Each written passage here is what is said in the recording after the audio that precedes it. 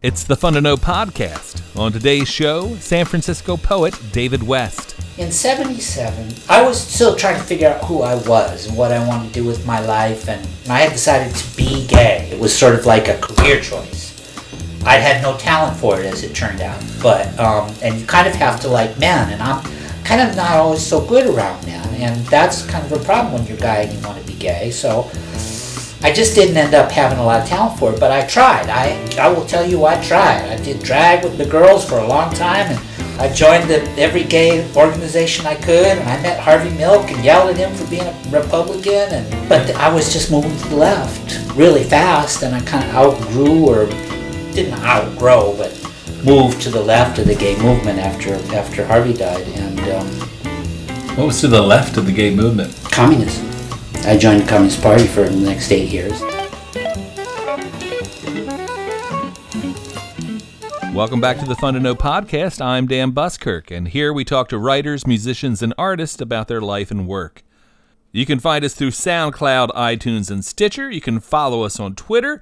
You can like our page on Facebook, leave comments for us there, or email us at funtonopodcast, that's always with the numeral 2, at gmail.com. And please, someone, leave us a review at iTunes. On today's show, part 1 of an interview with the revered San Francisco poet David West. The idea of tracking down and interviewing Mr. West was one of my main impetuses for starting the Fun to Know podcast. He was one of those engaging characters you'd never forget. Like Bucky Sinister, whose interview kicked off our first podcast, David West was a prolific participant of the San Francisco spoken word scene of the 1980s and 90s.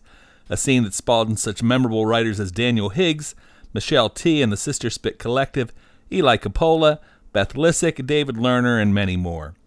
Week in and week out, David West would bring the readings volume down to stillness as his gentle voice and his writing brought a ragged range of characters to life, some transcendent and some miserable, but David made them all human and beguiling in their own way. As wise as he was funny, David has slipped away from the world of readings to quietly ponder Shakespeare, politics, and the arts, while bringing a certain grace as a secretary hiding away in the San Francisco business world. It's been a particular pleasure to produce this episode, recorded in David's Bernal Heights kitchen as the sun and a bottle of red wine slowly disappeared. This episode unfolds like most of the sprawling 2-part episodes of Fun to Know. The first part tells David's origin story, traveling from factories in Ohio to an ill-fated stop at Harvard, into the mid-'70s world of Harvey Milk, San Francisco, and beyond.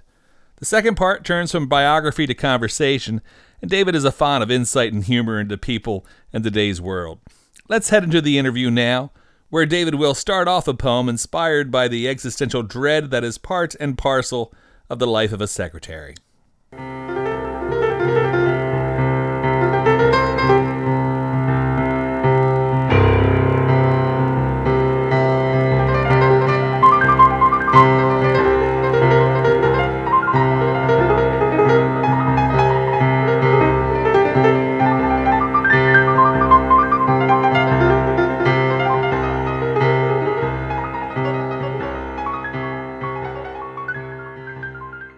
And I'm here with David West, a shining light of the San Francisco poetry scene for many years. When I lived here in the 90s, I never enjoyed anything more than when David West would take the mic at poetry happenings. David, would you like to read a poem for us before we start off here? Sure, we can read a poem.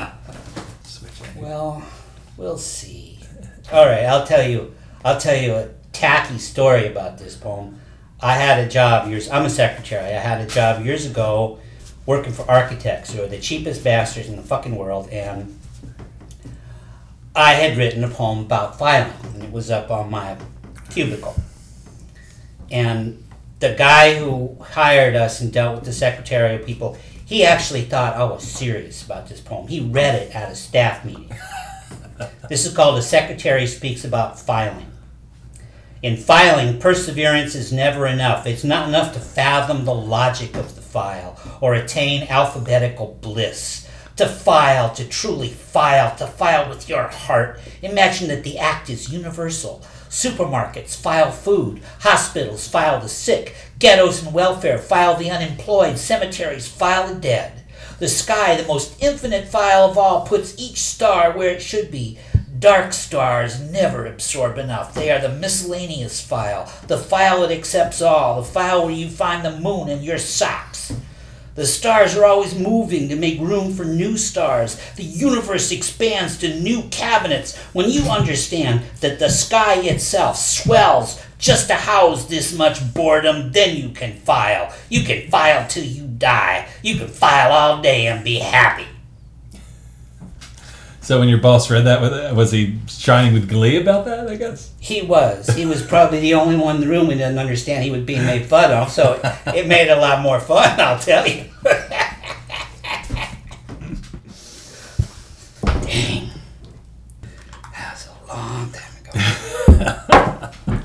So you came from Ohio. I came from Ohio. Yes. Little town. Little town. Good town to get out of. And tried to go to school. I didn't work too good. Where did you try to go to school then? When I was in Ohio, a French teacher. And she said, you, Mr. West, or David, this was all in French while we were doing our little tea and cookies for my $1 a week French lesson after school, which I didn't want to go to. My parents made me. And then I ended up really liking her and learning French, and that was cool. But she said I had to go to Harvard. That's where you had to go, and I was like, okay, cool, I'll go to Harvard. So that's what I did. I went to Harvard. And they let me... I got there, I was like, oh Christ, I so wanted to get out of Ohio, I wanted to get out of my parents' house. And 2 weeks later, I dropped out. It just sucked. I hated these people. They were stuck-up assholes. Preppies all the fuck over the place. And, I had worked in factories for years to earn the money to go to this joint. And they took all my money and they didn't give me shit. They gave me all these grad students who didn't, I thought I was going to get Noam Chomsky and shit like that. Oh, you have to wait till you go to grad school for that, child. So, I dropped out and ended up in San Francisco. But, what year was that?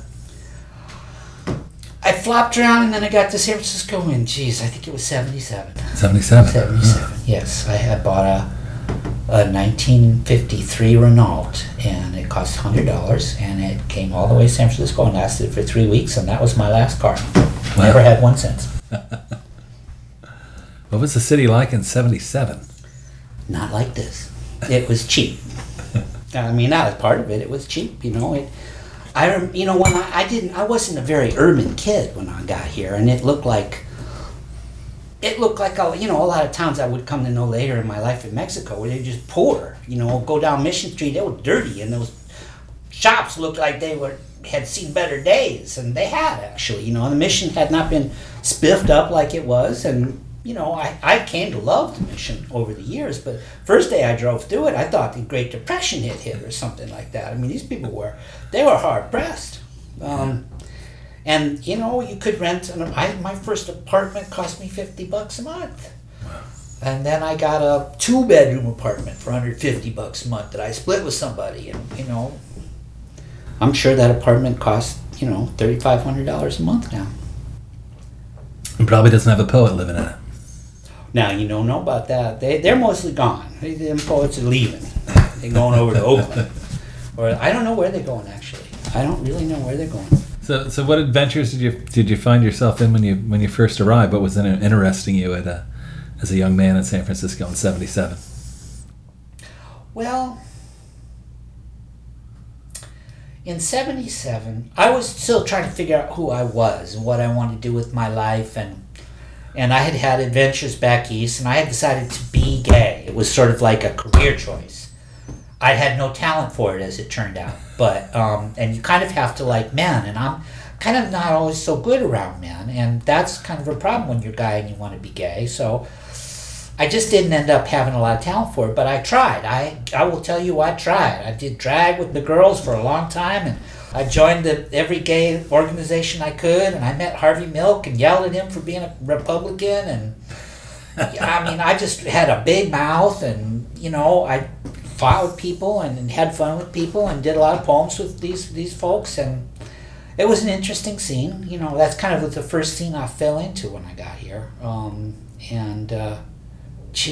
But I was just moving to the left really fast, and I kind of didn't outgrow, but moved to the left of the gay movement after Harvey died. And what was to the left of the gay movement? Communism. Yeah. I joined the Communist Party for the next 8 years and did, the things you do when you're a communist. I think I read a poem years ago about your spreading communist literature at Hunters Point. Yeah. Just, there was the wisdom of this was all a little sketchy, but, it's what we did. Where did you pick up communism? I mean, I guess it's available here in the Bay Area. It was available back then, I mean, we had the 60s, we had done what the 60s did with the anti-war movement, and then came the women's movement and the gay movement, and all kind of behind that, as the Panthers fell apart and shit, there were the old Communist Party was falling apart, and there were a bunch of the mid-70s, bunch of these old lefties or old anti-war activists were trying to build little parties. And so all over the country there were these little new communist parties springing up in different cities, and I wanted one that wasn't like an old boys club, and I managed to get me into a club that was mostly run, a party that was mostly run by women, mostly gay women, and found out that gay women could be just as vicious and difficult as anybody else out of the world. Being PC about it did not make them any different than regular old people, and so it was a very difficult 8 years, I'd have to say, but I learned things that I would never have learned. I don't think I would ever have been a union organizer. I don't think I would have been walking up and down the street doing electoral organizing, or going up and down being so stupid as to be the only white guy for 10 miles around in Bayview, Hunters Point, going into bars telling them, they ought to, and these old ladies going like, I'm sorry, boy, I don't want to talk about no Mao Zedong today. I'm tired. Don't give me no Jesus neither, because I'm tired.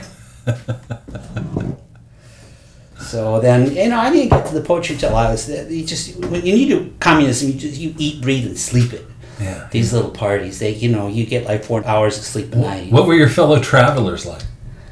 You mean the people in the party? Yeah. They were an amazing crew of people. Some of them were, we had our share of assholes, but, every political group has that, but we had some amazing organizers, really good people.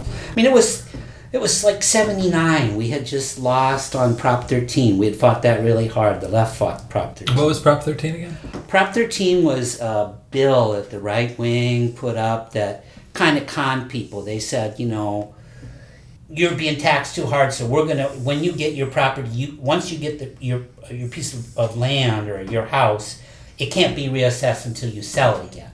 And so because of Prop 13, which passed, property taxes are essentially the tax base of a city.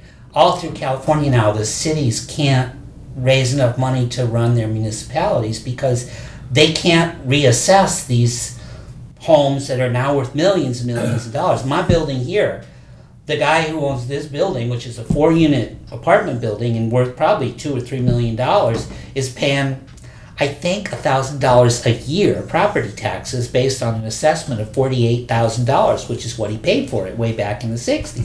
Yeah. I guess that was part of the real movement that all taxes are bad and all taxes should be done away with. Yes. Yeah. Yes, and and all taxes done away with. The unsaid thing is that all social services should be done away with that are paid for by taxes. Well, that they actually didn't peddle that one really hard because I don't think they would have got so many people to vote for it. But afterwards, all of a sudden, people found out taxes pay for your schools and they keep your firefighters going, and it was a problem. So we're dealing with that. In 79, it was this Nicaraguan revolution, and I was going back and forth and dealing with the Sandinistas and talking to Cubans, and it's a very exciting time, but it was also, I started in being a communist in 78, and by the time it was all done, it's very hard to tell we had accomplished anything. We basically had lost absolutely everything we tried to do, really big time, and we started, Jimmy Carter was president, and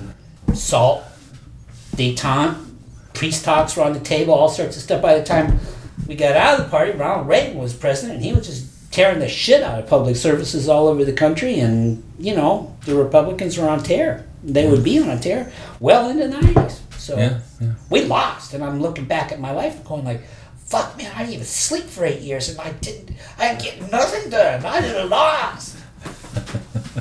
Well, it's good training for a lefty. That's what lefties sort of have to learn how to do. How to lose? How to lose, yeah. But, in a way, that's what a lefty is all about. You're trying to stay on the side of the losers, economically speaking. So that's good. It's good training, you know. Was there a disillusionment at the end when? Oh, I'm a cynical little motherfucker. I've never actually joined another organization since. Yeah. Yeah. You know, it was hard. It was harsh. Yeah. And yeah, there were problems with the party, and parties die hard. They're not easy. They don't die easy deaths. Yeah. People usually, we probably died easier than many of them did, but yeah. So that kind of, I came to poetry just because there was nothing left for me. You know, I'd been really sick, and I kind of got better a little bit, and I didn't. You had a pretty serious sickness at that time. Yes, I could. I spent a couple of years in a wheelchair, and kind of got back on my feet and was able to walk again. And walking is a big deal. Now, I still remember how big of a deal it is to walk.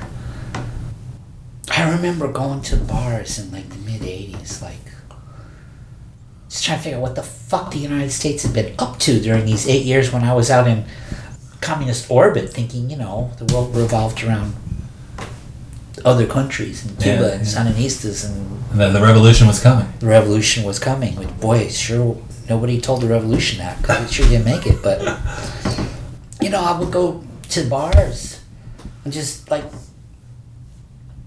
ask people what was going on, what were they thinking, and they just weren't thinking anything that I thought they were thinking, you know. And it was kind of good for me, you know. It was really, I had to learn other things about just being a boy, you know, in a bar. You do not walk into a bar and tell a girl, "Hi, I just got out of jail and I'm really thirsty." That's a bad pickup line, you know.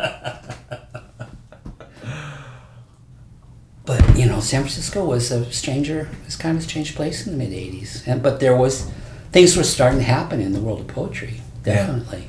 Yeah. Did you, start...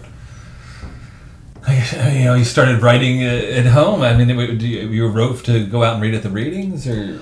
I had been writing, you know, since I was 12. I had been writing, and I had been sending poems out to magazines and stuff, and it wasn't like any conspiracy. I sucked. That's why they didn't publish me. I was really bad. I was making this mistake that beginning writers tend to make, where they don't understand that because something happened to them, they think that's what makes it interesting. It happened to me, and I felt this strong thing. You have to make it interesting. It's not going to be intrinsically interesting because it happened to you. That don't work. You know, you go to open mics, you hear a million kids read these journal entries about what happened to me, and they're really boring. You have to learn how to write them so that other people feel what you felt. I didn't know how to do that, you know, and all of a sudden, I was out of the party. I started going to readings, and I had to listen to myself. I had to hear these terrible poems I've been writing and hear how bored people were by them. So that was good. And I had to go home and try and write a new kind of poetry. And I think what I figured out was that what I was good at was not writing poems that worked so well on the page, but writing poems that worked from a microphone. And I ended up writing poems that were designed to read to people. And there were a lot of poets running around who were kind of like, I don't want to go to those boring bookstore readings where everybody sits there with their hands in their laps and doesn't even laugh at you or nothing. They're just very dull. You know, we wanted to read in bars where you could get a drink and, you know, get laid and do all that kind of stuff. And where there was a little blood in the air. So I went out to find those readings, and I did find those readings, and I found poets that I really liked, and that kind of got it all going. Where did you find those readings at? Well, probably the reading that really got me all jazzed up was the Babar. Architects walk through construction sites with dictaphones and read off a punch list of items for the contractor to correct. They say things like, touch-up window on east wall. I type many such lists.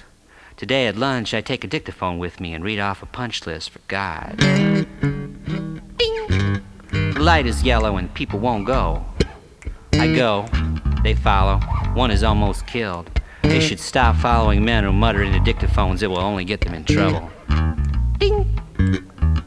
Two women in yellow dresses and high heels run in the street and talk to a silver-haired man in a Jag. He's blocking traffic. He doesn't laugh like a human. He doesn't look like a human. The drawings for this job specify human unless otherwise noted. He should be removed. Rewire the women. Ding! An enormous woman in a bright green dress with the tiniest feet I've ever seen walks the sidewalk like a tightrope. This is pretty. Leave her alone. Ding! Blonde man in shorts smells flowers over and over like a bee. The flower seller gets nervous. The man in shorts is insane. Soundproof his room. Add flowers daily. Ding! Clouds enter the ground floor of a skyscraper, passing the insane man with a sniff. They take the elevator to the 35th floor, discussing the futures market. I want that elevator bugged. Ding! Outside a travel agency, a man wearing a Hawaiian shirt and a camera looks utterly lost. Dante probably looked like a tourist too at first. Send him a map and a reliable guide to hell. Bing! Fat guy in a suit riding a tiny scooter should be equipped with rotary blades to fly over stoplights. Bing! A woman outside 101 Cal brought her own folding chair for lunch. She should be repainted mauve. Freshen her drink. Bing! Driver in potato chip truck scribbles and looks at me. We're both writing poems. Give him a good one. Bing! Oriental man in ugly tie wheels a briefcase containing his copy machine equipment. He looks so sad. Send him home in a cab. Bing! Rabbi in a black suit with a tiny yarmulke carries a briefcase, walking by muttering, God, are you listening to me? Give him a dedicated line. Bing! Older woman in boots, leather pants, and long white hair rides by on a huge cycle. Her jacket reads valuable antique. Accepted as is. Bing! Tourists at cable car stops stare at maps of the city and snarl at their kids. They should be quarantined. Bing! A woman in a black dress buys the paper. She hears me dictate. Woman in a black dress buys the paper and laughs. Don't rewire her. Bing! Jewelry sellers at Justin Herman Plaza regard passers-by like buzzards watch cows. Very nice job. Bing! The plaza maintenance man is emptying garbage cans. He removes a whiskey bottle for the embrace of an unconscious drunk with such grace. If only you did this kind of work more often. Bing! The woman leaning into her lap and weeping suddenly wipes her eyes and smiles. She's right. It's a great day to get fired. Accepted as is. Bing! Muscled punk with bleached hair flies off a ramp on his skateboard and whirls. He's probably an idiot, but it's a gorgeous stunt. Give him wings for the afternoon and a helmet. Bing! In the next important meeting near here, all executives should be replaced by 5-foot pigeons. They should coo. Bing! Young punk on a skateboard is airborne again. I am in awe. Don't touch him with so much as a feather. Bing! School kids stand in line in front of an insurance company. The management of that corporation should line up like those 5th graders and walk around the block every morning, singing the company anthem. These deficiencies should be corrected ASAP unless otherwise noted. The move-in date is over. Clean it up. You read it at the Bat Bar before, didn't you? Oh, I think only once, sort of at the very end of it. There were old, in your day, there were like old folks. Yeah. That's who came from the Bat Bar. They were like the old folks. And then there were the young folks at the Chameleon and the Paradise, different crews. Yeah, yeah. And the Babar was sort of like almost everybody went to the Babar. I mean, Michelle T. read the Babar too, not just, and Jack Hirschman read the Babar. All the old beats would come to the Babar. Michelin would show up really cracked off his ass. This is a tiny sort of corrugated tin room in the back of... it was actually, it had been one room and somebody carved an entire corner out of it and put a corner store, so it was a little L wrapped around a corner store. And the front of it was a jazz bar run by Alvin, who had a really beautiful little kind of jazz club in Detroit. And then he moved his operation to San Francisco and did the Bat Bar. And he had a crew. I mean, he had these old jazz hounds mostly who came there, and a lot of poets, old beat poets. And that's the front room. The back room was kind of like, the ceiling was mirrors. They had bleachers in there. We could put 100 people in a room that wasn't much bigger than my apartment. But the bleachers kind of went up to the ceiling, and we didn't have a microphone, nothing. And you just stood in front of the cigarette machine and you read. I'm trying to think of the names of the people who were there pretty regularly. Oh, David Lerner. David Lerner was one of the guiding lights of that place. Bruce Isaacson was there. Julia Vinograd was there. David Gala was there. Eli Coppola was there. Vampire Mike, Danielle Willis, Dominique Lowell, Kathleen Wood. Sparrow 13 would come sometimes. And then kind of towards its tenure, I got there mid-'80s, like 87, I think, 88. And it had a press. It had its own little publishing outfit, Zeitgeist Press, that Julia and David Lerner and Bruce Isaacson ran. Miraculously, it's still in operation. Wow. They moved it to Las Vegas, but it's still happening. And then that was like the mid-'80s, and then the place must have folded around the mid-'90s, somewhere in 94, 95. But towards the end there, you could hear some of the newer people coming into town, like Michelle T. and Bucky Sinister, and Nancy Depper. Yeah, like that. Exciting place, somewhat raucous. It could get a little raw, yeah. There was a time when you could. I don't know that this lasted forever, but at a certain point, I think this was Joey Cook's doing. Joey Cook's a wonderful poet. He just died a little while ago, but Joey could get a little rambunctious. And Joey threw her beer glass at somebody one night because she didn't like their poem, and other people ended up feeling like, oh, that's cool. That's what you do when you don't like a poem, you throw your beer glasses.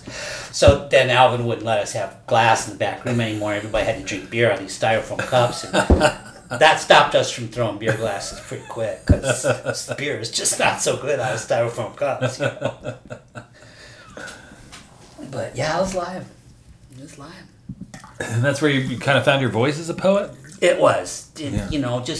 I had to listen to myself through the people who were listening to me, and I just had to see what, did it shut them up? Did they laugh? Did they, how did they react at all? And sometimes if it's completely dead, you did a good job. It means you shocked the piss out of them. But a lot of times when it's completely dead, it's because you're boring the crap out of them. And you need to learn the difference between the two. But yeah, I had to learn how to listen to me, and it was like having a testing ground every night, and we were really harsh on each other. You had to bring something new in every week.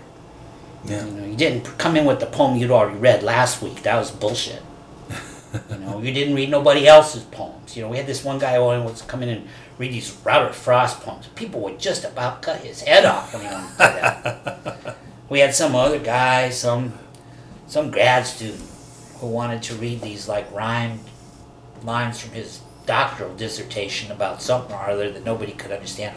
He thought that he lived. People used to sit around after the read talk about mugging him on the way home. That was bad. So, if they didn't like you, it was not cool. But usually people were pretty tolerant. You had to be really bad. Yeah. But there was cronyism, there was old boy stuff, and there was, I think towards the end there were poets who felt like the bar has their crew, and if you come in, you're not part of their crew. You're not going to get a feature. They're not going to listen to you even if you're good. And so some of those, Bucky, that was part of the reason he went out, started the Chameleon.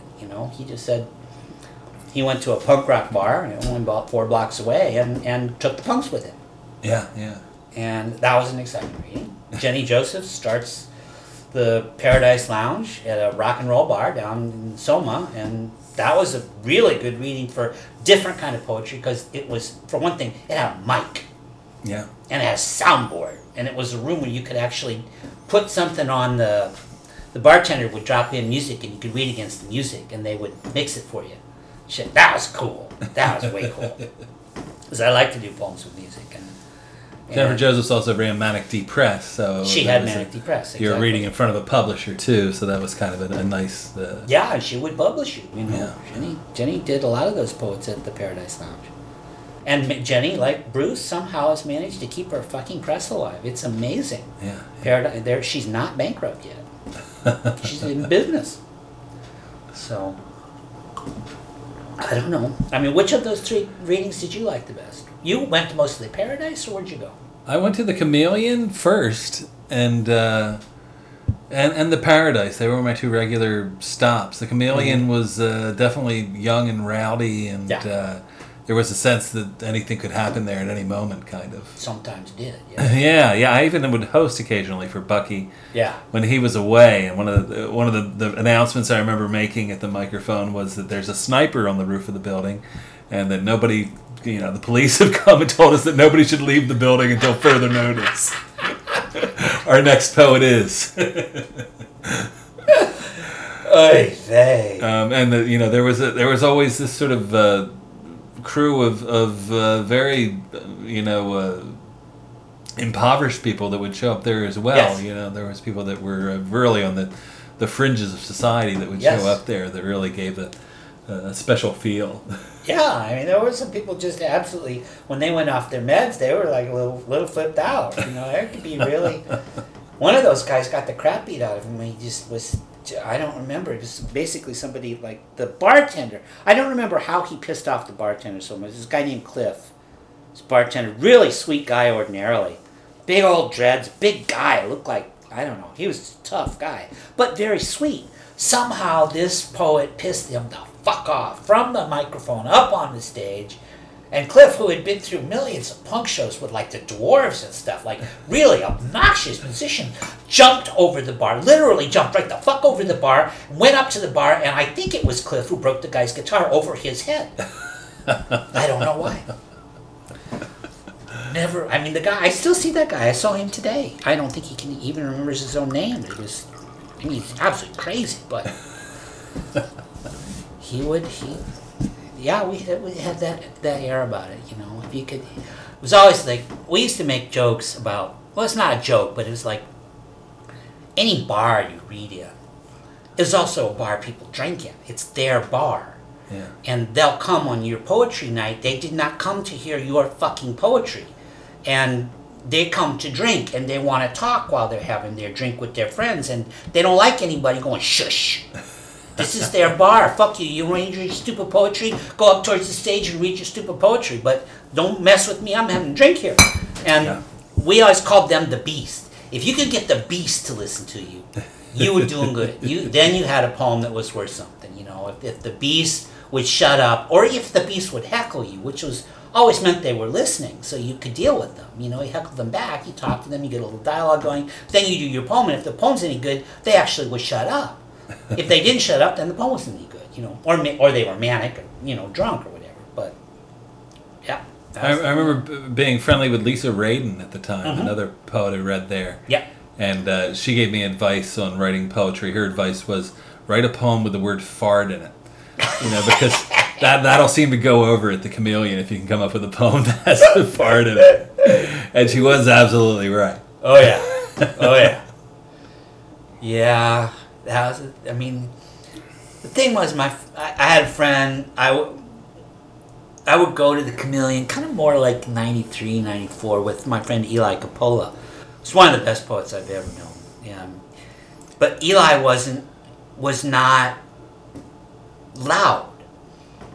Eli was a small woman, kind of frail, had muscular dystrophy, had trouble walking, couldn't always get up on the stage. And so people knew that she was good, and they would shut up. She could get the Chameleon to shut up, but that was not easy. But, when Eli was going to read, they would bring the mic down, and the whole club would shut up when she would read a poem, and not many people could get the Chameleon to do that, like hush up and really listen to your shit, Yeah. I guess the Chameleon was sort of about, keeping it real or somebody or whatever, but she was always real, Eli. Yeah. Yeah.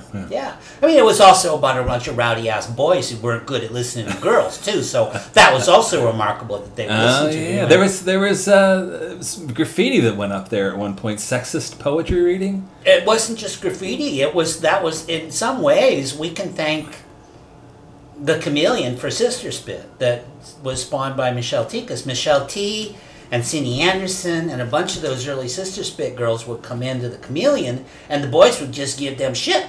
And they felt like it was unjustified shit. I mean, they gave shit to everybody, but there was kind of this crew of boys who were, there were a few of them who were just obnoxious motherfuckers. Absolutely, yeah. And Michelle and Cindy finally just said, well, we don't have to take this noise. We're going to go do our own fucking reading. And it spawned Sister Spit, which became a really big deal, of these girls going around the country to places that just hadn't heard any poetry in a long time, let alone a bunch of little punk-ass dykes, and that was, Sister Spit is still happening. Yeah, I was teaching high school in probably 2003 or 2004 or so, and there was a young woman there who started the Gay Straight Alliance at the school, and she was already a big fan of Michelle T. and Sister Spit, and was very aware of that whole scene. Oh, I'm a big fan of Michelle T. I think she's fantastic. Oh yeah. She really grew. I knew her. She was I think it just turned 21 when she got to town, and was working on stories, she had done 3 books of poems that came out when she was reading at the Chameleon. And that's kind of it. She stopped after that doing poetry mostly and started doing these stories, and then moved into the events that would become the novel Valencia, and started becoming an organizer too, of her own community and stuff, but yeah, she came here and it was really recognizable the amount of positive energy she had coming out of her. Yeah. We needed Michelle. That was Michelle. Eli and I, when we wouldn't go to any other readings, we would go to Sister Spit readings just because they were so fun. They were fun, But it was different, I mean, I remember I had a friend, who's an anthropologist, and had gone to Chile for a few years, and so I ended up going on to visit her in Chile and doing some readings in Chile because she was at the University Católica in Valparaiso. And the guy, one of the poetry professors they had me do, he wanted me to do a radio show. And you do a radio show, this shit, And I'm like, but this was a radio show for Radio Católica in Valparaiso in Chile, which is a very conservative country. And this was back in the early 90s when Pinochet was still in power and there were soldiers on the street corners with machine guns and shit like that. And so I said, sure, Adolfo, I'll do your radio show, but do you want to vet these poems? I mean, I read about, communists and drag queens and, people, stuff I don't really know that one of my poems is all about how the devil talks about everybody gives me a bad rap, but I work for God. He's my boss. Don't blame me. Can I read that on Radio Católica? And Adolfo said, read wherever you want. Give me some poems. I'll translate them for you. We'll do them on the show. So we'll do them in English and Spanish. And I did it. And then, we had a reading that night at the university. And I said, did you get any trouble from that show, Adolfo, after it aired? And he went, David, I told you not to worry about this. It airs at 1 o'clock. That's when they kick off for the soccer game. Nobody listens to our show. Don't worry about it. Only poets ever listen to this thing. I thought, okay, that's poetry. I recognize that.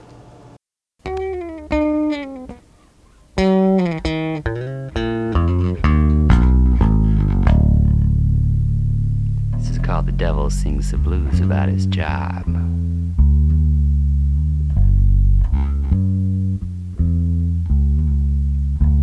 When I got into this business and your species was new, poverty was just being invented.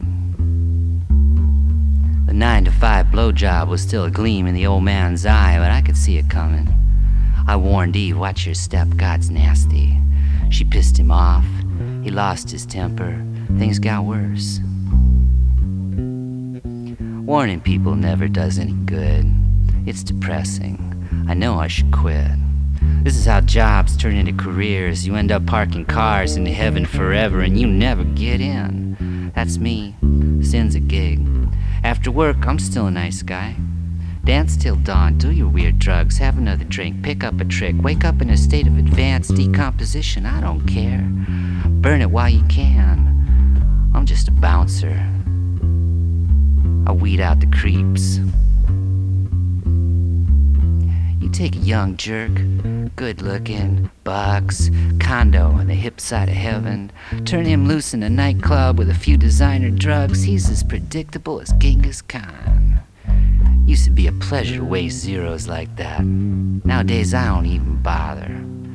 I used to think I could make heaven out of hell, make a revolution, beat God at his own game, but I never win. Temptation isn't even fun anymore.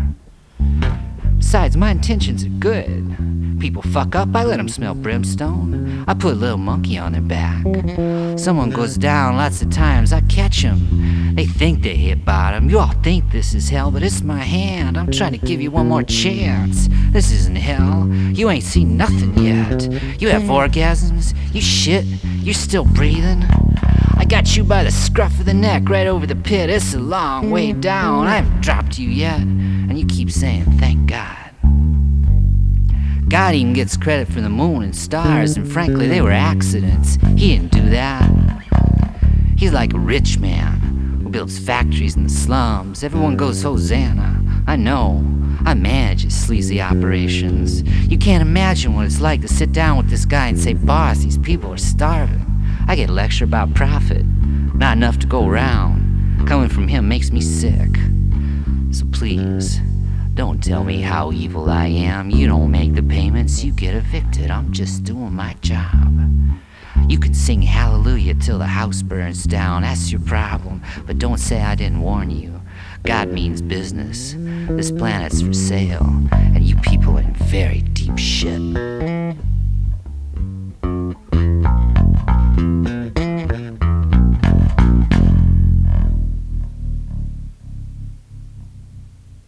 Where did the scene go after sort of the 90s and that whole time? I mean, did the Freedom slowly close down, or? Well, that's an interesting question. The San Francisco scene, there were waves of it. You know, there was the Babar from mid-'80s to maybe 93, 94, and then the Chameleon, I think, went well up into 95, 96 before it folded. Jenny's Paradise Lounge was going on. When did your reading fold?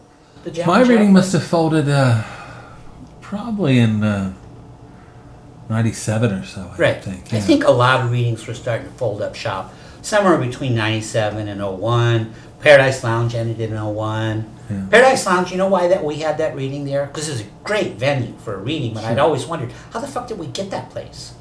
We got that place because one of the guys who owned that bar sat, and I never knew it. I went to that reading for 12 years, and there was always this drunk guy leaning against the wall because I figured he was going to fall down, and it turned out he owned the bar. Oh, really? He really liked poetry, and he made sure we got paid and the whole 9 yards. Robin, very sweet guy. But that reading folded in 01, and then, you know, the dot-com boom happened around the late 90s, and the dot-com boom was responsible for the early, really heavy waves of gentrification on rent. And poets, we suck at making money. We just suck at it. So, you know, people start leaving. And, you know, my audience was gone mostly by 01, 02. You know, I was still doing little readings around 03, 04. But by and large, the people that I was used to reading to, these little scruffy ass drug dealers and, you know, bicycle messengers and, you know, cab drivers and all the things they did to make ends meet. All of those people, you know, and poets who, you may not think it, but it actually takes time to write your shit. And most poets don't work full time. They have these part-time gigs. You can't do that in San Francisco when your rent is $2,500 a month to $3,000 a month, you know? People left. Yeah. And poets died. Poets really died a lot. You know, it was a big die-off around 2000. Between 97 and 01, Lerner died, Eli Coppola died, Frank died, a bunch of people died. Frank's Depression, that guy from the weird little guy from the Chameleon. That sounds familiar. Jeez. I can't even remember who all died. Bunch of people. Yeah. Bunch of people croaked. We're a mortal bunch. We die easy. You know? And I think poets, we get old and we're not getting paid for this. This does not pay our rent. It's like knitting.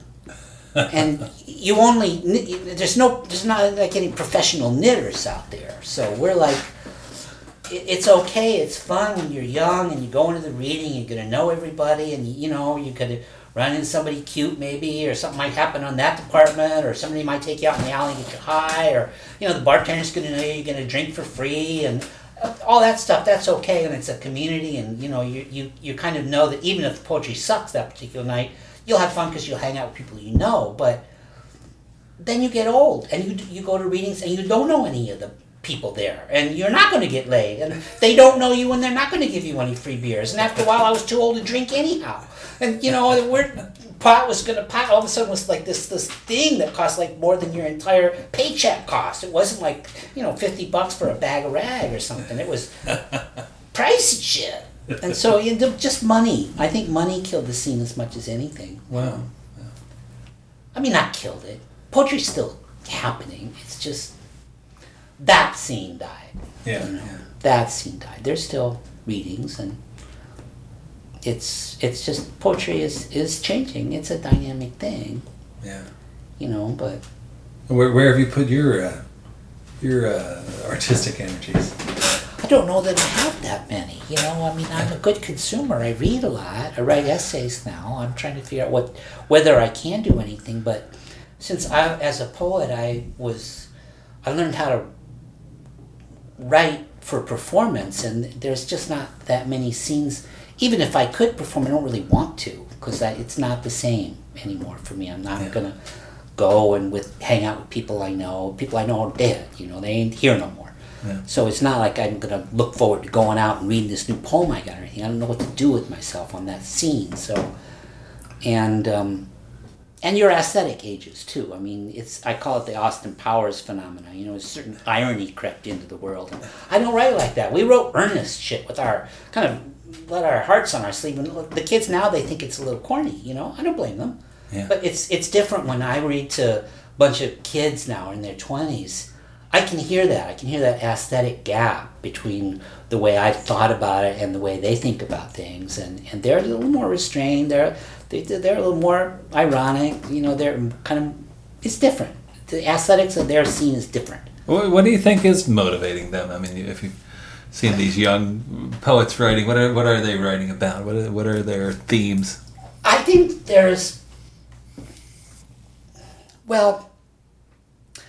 I think a lot of these kids are smarter than we were on some level, and they just have realized that if I'm going to do poetry, I'm going to go do it in a world where people actually listen to this shit, and they go into music.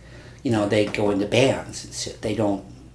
There are scenes still in San Francisco where these kids who come out of MFA programs do their readings, and they're fine. They like that. That's fine. I find it kind of tame, but it's just, poetry as a big animal, as an entity, as an art form.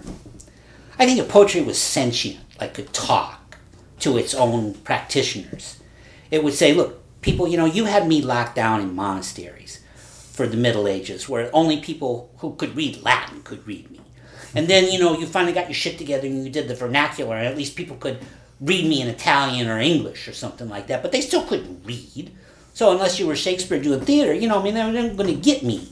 And then you kind of get printing presses and people can buy poetry books. It's still for the upper middle class, And then American poets, they start, in the 20th century, you get modernism, and they get very abstract. They get hard to understand. Eliot and Pound were like, I don't care if only 100 people read me. That's fine, as long as they're the cool 100 people. But they're writing about things. You have to know who Dante is. You have to know who Cavalcante is. You have to know things that most working class people who are just coming home from work, that's not what they're going to be having fun with. And, I think poetry, if it was sentient, would just say, look, you little poets, that's fine. You have a good time with that shit. I'm going where people are. And poetry figured that out turn of the 20th century. There's music on the radio. I'll go with those people. I'm going to go with the songwriters. I'm going to go with Bessie Smith and Big Mama Thornton and, the rock and roll guys, and just the amazing amount of poetry, popular poetry that was coming out as lyrics and then as rap. And I think that's where the young poets are going. They're hip-hoppers. Yeah. Hip-hop has been such an incredible influence on poetry, and I think it's good because, it's ironic to a certain extent because it's such an old form. Hip-hop is accentual verse. It's verse where you only count your beats. You can put as many syllables in your line as possible. You just have to keep within your beats. That was the same verse form that Beowulf was written in when they were sitting around in mead halls stomping their little spears on the ground, and the guy was hanging out with their beats. It's the same form. They just reinvented it, or they totally made a new thing out of it. But I remember shit. In the Butt Bar one day, somebody brought in straight out of Compton. We just lost our shit. Me and David Lerner were just like, "Fuck, man, this is good. This is scary shit, but it's really good." And I still remember hearing like Melly Mel and the Meltones in the jungle. That is an amazing poem. That's a great poem. But I think poetry is out of the box in a lot of ways. And you have all these old white people from MFA programs who sit around and bitch about how nobody reads us anymore. Yeah. And they don't, because they're mostly boring, and they're lucky if people will buy 3,000 copies of an edition. I mean, when you're publishing bestsellers on the New York Times list, 3,000 copies is that's your promo budget. Those are the free copies you send out. 3,000 copies is bullshit. In a country of 300 million people, that's 1/1000th of a percent. Yeah. That means nobody likes you. But that doesn't mean people don't like poetry. That just means they don't like all these old white farts who are into writing this MFA workshop abstract dull stuff. Not that all people who are in MFA programs are dull or anything like that. I know some perfectly wonderful people who teach at MFA programs. I better say that, or I know a number of people are going to come after me with a baseball bat. So you said you're writing more essays these days. I am. I don't know that anybody's ever going to read them, but it makes me go back and look at the poets I really like and why did I like them.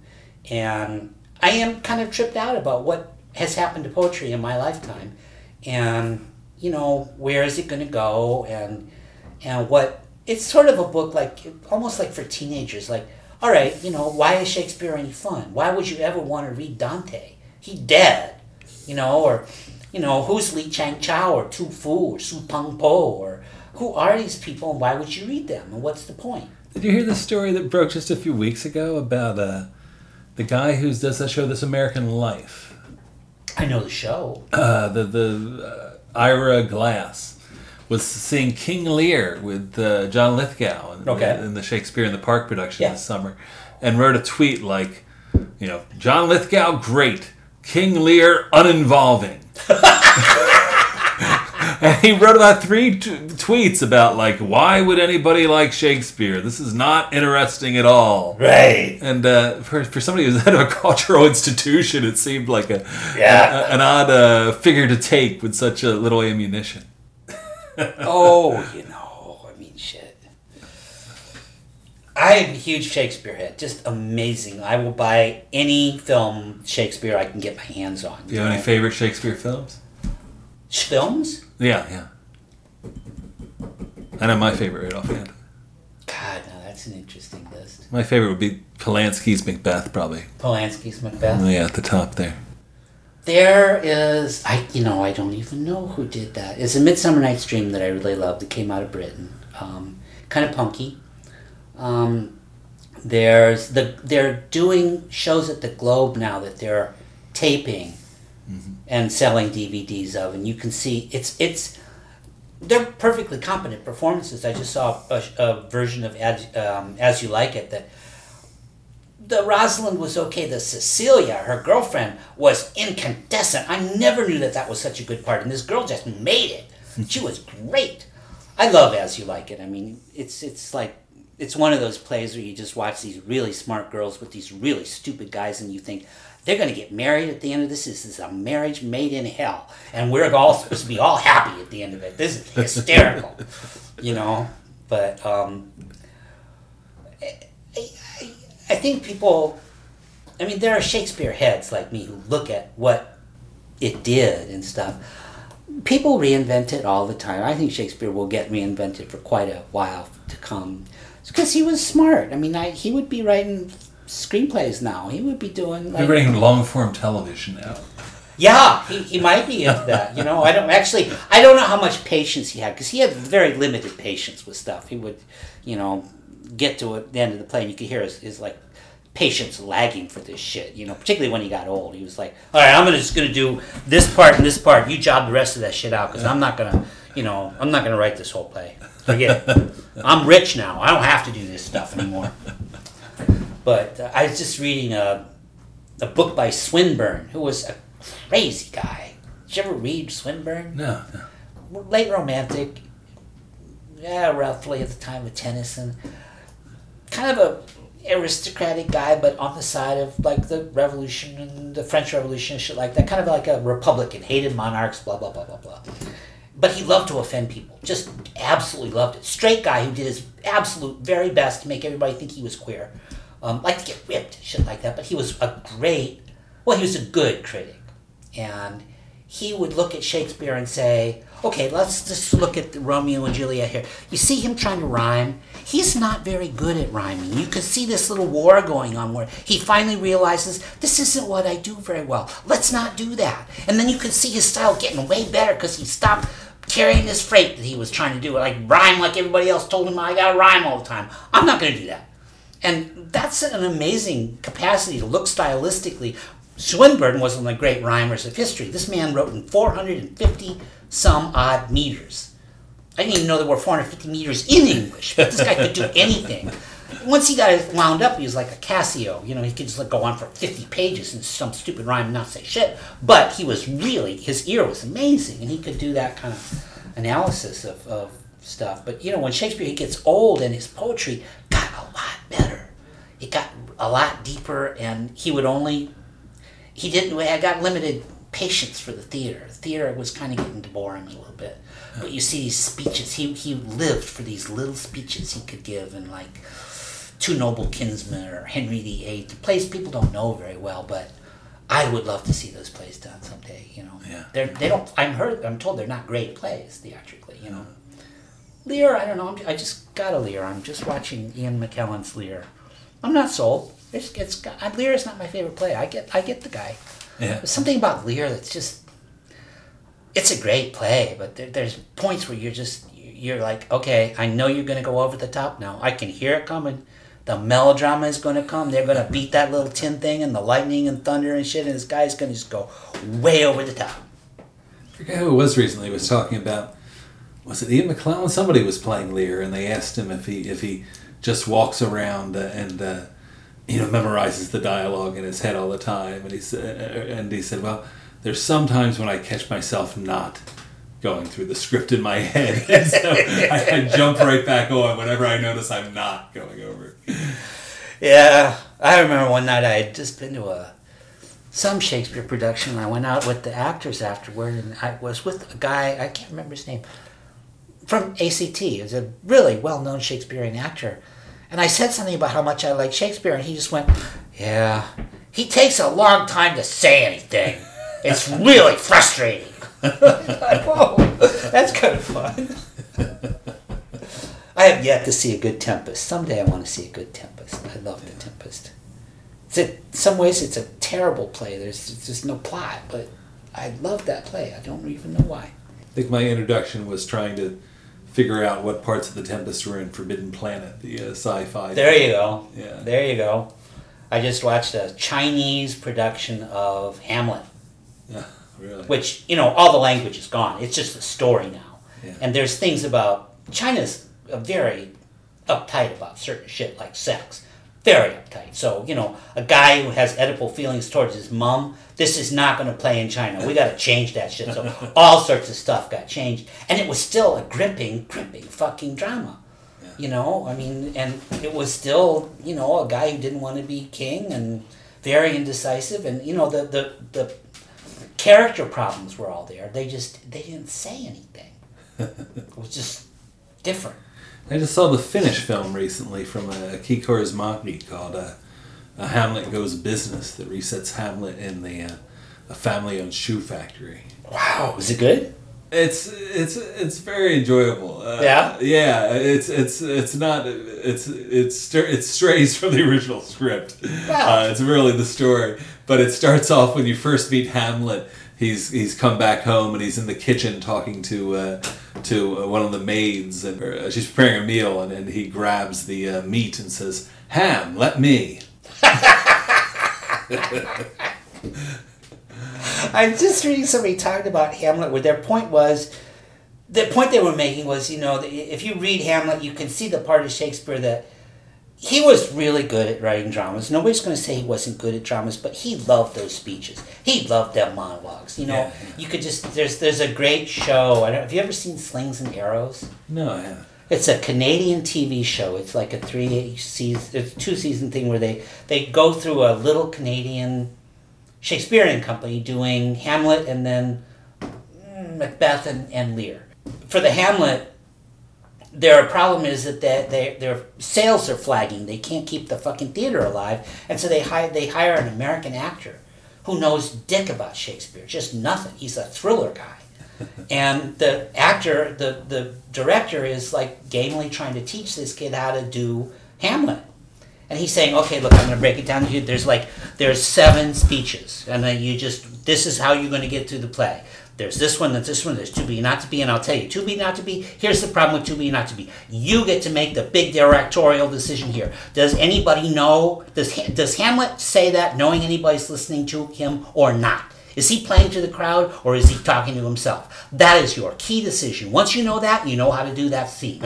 And he just went through it. It was brilliant. And he actually, they did a great Hamlet. This kid who had seemed like he was going to fuck this up seriously. It was great, but it's actually one of the best shows about Shakespeare I've ever seen. When I think about legendary Hamlet productions, I've always had a curiosity about the Canadian production, I think, in the 90s where Keanu Reeves played Hamlet. I never saw that. Boy, to me, that sounds like a death knell for something.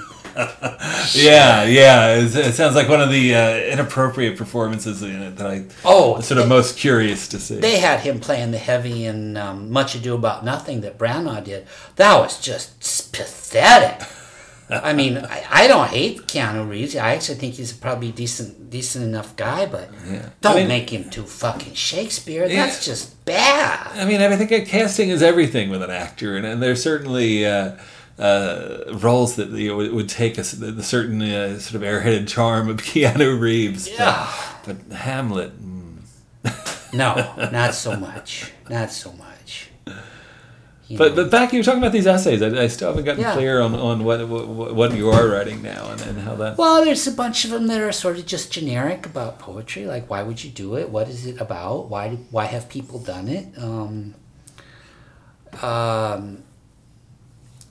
There's stories you can tell kids about, Look, if you're writing and it's funny because it's a thing about poetry that kids write it. A lot of kids write it. When they're teenagers, they write it in their journal. It's saying the world is unjust and everybody hates me and I'm in love and can't get nowhere and I'm blah, blah, blah, blah, blah. But the mystery isn't that they write it. I get why they write it. The mystery is, why do they all stop? Something happens around when they turn 20 and they all stop. Only us maniacs keep doing this shit. I mean, maybe it's just because they're realistic and they realize this is never going to pay the rent. I don't know. But then, they go off and do other shit that doesn't pay the rent, so I don't know what the problem is with that is. But I just felt like there were the stories of different poets to be told that might be interesting to them. Why...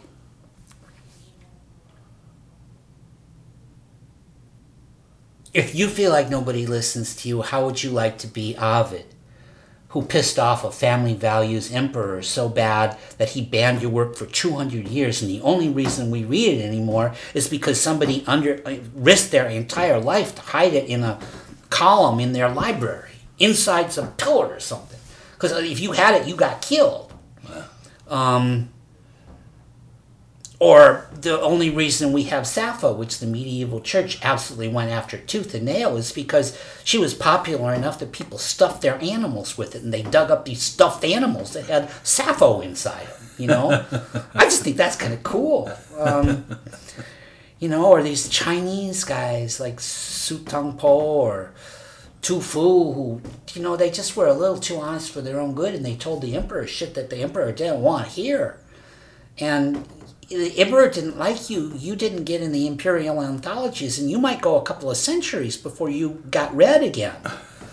You know, there was a poet named Po Chuai who would like make 15 or 20 copies of his books every time he finished a collection, and send them all over China just in hopes that somebody would put it in their basement and save it.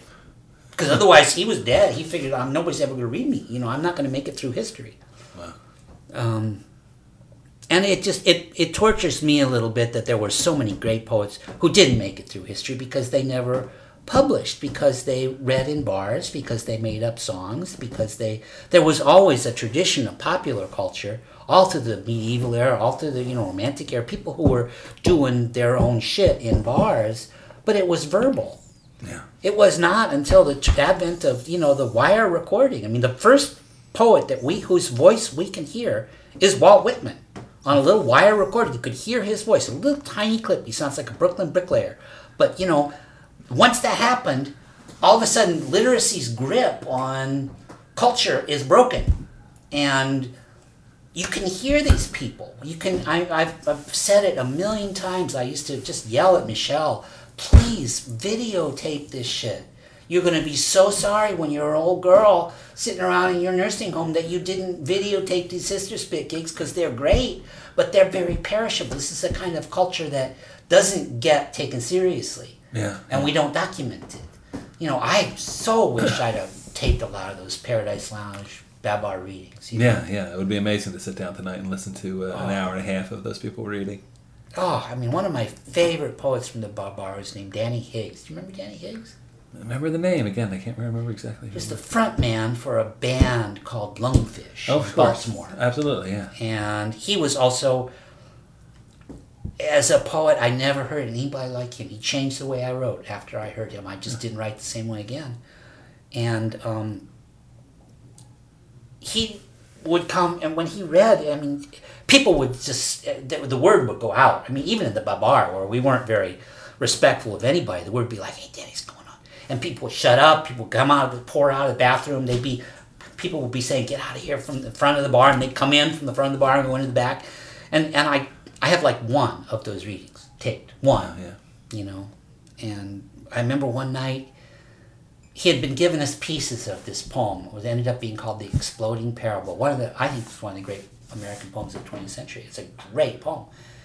And finally one night he was going to read us the whole thing at this little place called the Cafe Beano on Mission Street. And he did. And the room was almost all poets. I mean, and we've been waiting for this thing. And it was, I think the applause went on for like 15 minutes. You couldn't even hear anything. It was that wild. It was that David Lerner just kept being like a fucking cheerleader going, yeah, fuck me, yeah. But then we went across the street, and half of us were just sitting there drinking a little too much, going like, I might as well just quit. I couldn't do that. I can't do that. I can never do something that good, And that's always kind of one of the ways I've looked at poets, and I've written about this a little bit in these essays. Like, you didn't have to write great poems every night. If you ever did one of those poems for me, you were in my pantheon. I would forgive you for anything, including being drunk or stoned or on the knot or ripping me off for money or whatever. If you had done one of those great poems, just one. But they were so transient, they were so fragile, and a lot of times they only got read one time in one bar, and then that's it. The poet lost interest in it or went on to new poems or whatever. But if you actually were there and recorded that night, you had something pretty special. Wow. I remember. I think David Lerner had this poem. He read a lot. It was not one of those poems that only get read once, but it's called Mein Kampf. And he was saying, I'm sorry, but people have this thing about poetry being like this, just, oh, it's so wonderful, oh, it's so cool. And, he said, I'm sorry. As far as I'm concerned, poetry is not a beautiful, retarded child that you sit on your knee. We want to throw the little fucker off a cliff into some really cold water and see if he can swim. And I think that's kind of what we were trying to do, was just see if we can get poems that worked in some setting that wasn't literary, that wasn't a little wading pool, that wasn't protected, that wasn't a university where everybody's going to be nice to you. You know, I mean, there's one of the problems with the university setting where they pay you to write poems is also that there's some shit you're not supposed to say anymore. Yeah. They don't want you to say this for the University of Pittsburgh Press, you know? And if you look at the 20th century, the poets who, after maybe the 50s, worked outside of that arena, that's a different kind of work. They had a different audience, and they were, you know, the class content of what they were doing was different. But poetry was very busily digging in its own grave. It was not writing about how do I earn rent. It was not writing about I can't afford my health insurance. It was not writing about I'm going to kill my boss. Like next week I'm going to kill that asshole. It wasn't, you know, my tits are sagging and my husband won't fuck me. It was none of that stuff was in the poems. Would you mind reading another poem? Sure. Where the light goes out on us completely here? Yeah. I'm just trying to think of what would be a good kind of poem here. Golly. That is a nasty little poem. I don't think I would do that. Geez, it's funny. All these poems get old. They get older than their poets. And then you go back and you think, oh, I'm going to read that, and it just doesn't seem to work so well anymore. And you think, what the hell happened to this poem? And then you think, well, it got old, just like me. This is called Death to the Blondes. Maybe it started with the dirty blonde jokes. Bottle blonde punks with an attitude. One Marilyn Monroe after another who was too damn good for the likes of us. People started to talk like the problem was blondes. It really was the blondes. At first they picked on women, then they trashed the men who screwed everything that moved. Those blonde, blue-eyed, too good to believe in, 6 foot tall, lean, inexhaustible blonde machines. Before we knew it, there were billboards up, TV commercials, down with the blondes.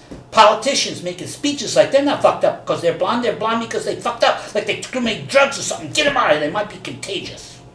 Every day we heard on the radio how they wormed their ways into our genes. First they made them wear a yellow ribbon. Soon blondes were getting busted and sent to camps.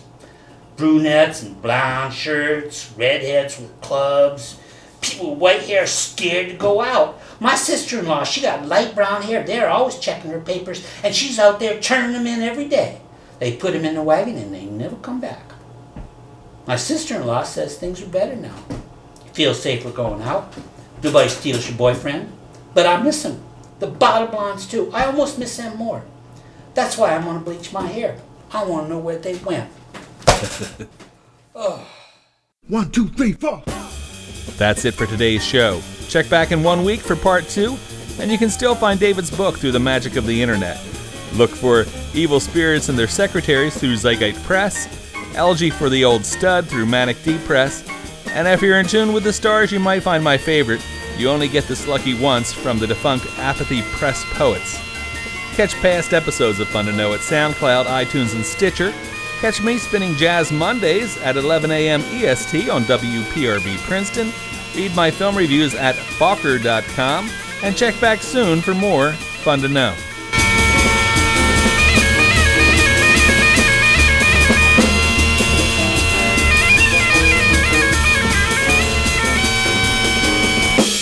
We're free, I tell you. So wake up. It's time.